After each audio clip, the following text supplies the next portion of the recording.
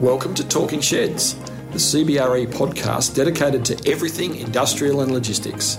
I'm Matt Haddon, your host and Head of Industrial and Logistics at CBRE in Pacific. Each episode, I'll be chatting to industry experts exploring future trends in this growing and evolving market. Welcome to episode 1 of Talking Sheds. I sat down with CBRE's senior researcher, Kate Bailey, to talk about her latest research piece, the Industrial and Logistics Occupier Survey. Kate, for those of our listeners who aren't familiar with this survey, can you please give us a quick overview? Absolutely.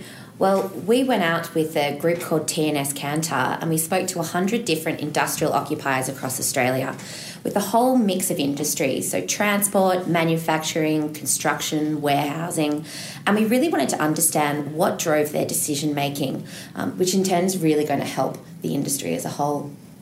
That sounds great, Kate. It sounds like we've gathered a mountain of information. Was there anything in there that surprised you?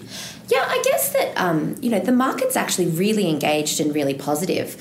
We often hear a bit of doom and gloom about the industrial market, but the respondents that we had were really enthusiastic and really positive. Particularly in the warehousing and distribution sector, they were the most positive about where they thought their business was going to go in the next year. But the manufacturing sector as well, they're actually surprisingly positive about the future of their industry. Well, I'm pleasantly surprised to hear that about the manufacturing sector. With overall manufacturing output having fallen from 14% of Australia's GDP in the mid-1970s to around 6% today, people could be forgiven for focusing on the negatives. But of course, we're seeing significant growth in subsectors such as biotechnology, chemicals and plastics, and of course the booming food and agribusiness industry. Absolutely. Well, we found that manufacturers tend to be really sticky occupiers as well. They're investing so much in their plant and machinery. They tend not to move around too much. Many of them who said that they would want to move around said that they want a smaller space. And that has a lot to do, I guess, with that growth in the tech sector and that, high-tech manufacturing. Manufacturers also said that when they moved to their next premises, they'd probably spend more as well. So again, a lot of investment in there and a lot of optimism about the future. Another thing that we really saw was that retailing, warehousing and wholesaling group, they're quite keen to move around as well. And in a lot of cases, it's because they're growing and they need more space. They've actually outgrown their existing premises. Great. So what are the macro themes coming out of the report that tell us what occupiers are looking for in their current and future space requirements? Automation. Automation came up a lot of times. So when we actually asked the occupiers what would their ideal warehouse look like, almost a quarter of them said that they wanted a fully automated warehouse. Efficiency, safety and production are really key drivers in this. It really varied across the respondents about the type of automation they wanted. To some people, it means barcoding their goods, but to other more sophisticated and larger groups, it means a completely lights-out warehouse with just machinery working and no humans. Sure. Look, at the moment, our industry's abuzz with speculation around the impact of e-commerce. But I get the impression we haven't scratched the surface in our region yet. We still think it's pretty cool to order a new iPad online and have it delivered in less than a week. If we look at a more mature market such as the US, a survey in 2015 found that 66% of people there thought that fast delivery meant receiving a product to your front door in 2 days. The same survey, just 12 months later in 2006, showed that 96% of people suddenly considered that fast delivery now meant that the product was received same day. With that level of service about to be available here in Australia, I think we can expect a very rapid and significant shift in consumer expectations that e-commerce providers are going to need to respond to. But that's just my view. What are occupiers surveyed in the report saying they expect to happen in this space? Yeah, I think that's really interesting because we saw that really reflected in the survey as well. So a lot of the respondents said that, they hadn't actually seen that much of e-commerce's impact in the past 5 years on their business. A lot of people said, look, we just don't sell online. It's too hard, too much work. We're selling massive farm machinery. No one's going to buy that stuff online. All we do is bespoke stuff. No one will buy it online. But in actual fact, that is a possibility, and we're starting to see that sector grow. 35% of respondents actually said they're going to expect a positive impact on growth in the next 5 years. And those who had rolled out e-commerce had spoken about how it really opened up the world to them, and they've got new expansion into the Chinese market and overseas. Yeah, that's interesting, Kate.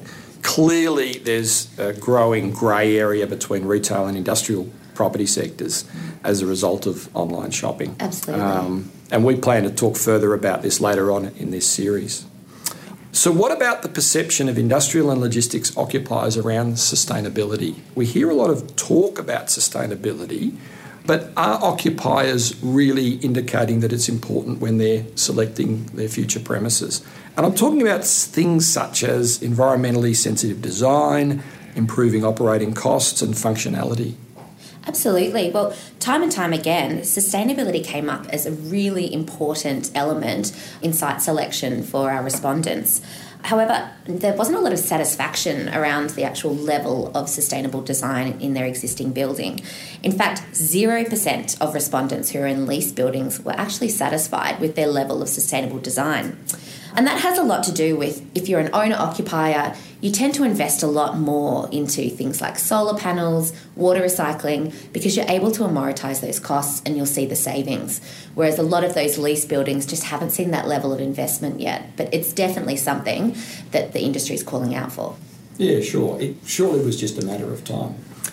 Hey, before we wrap up, I just want to touch on investment and capital market demand for industrial and logistics assets in this region.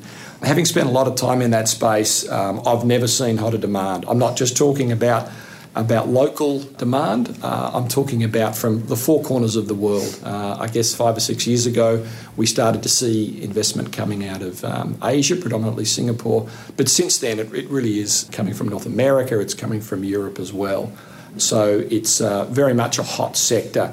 Did this report highlight any opportunities for investors? Yeah, absolutely. I guess one of the key things that we're seeing, although we're moving to automation, we're also moving to a more sophisticated workforce with the industrial and logistics sector.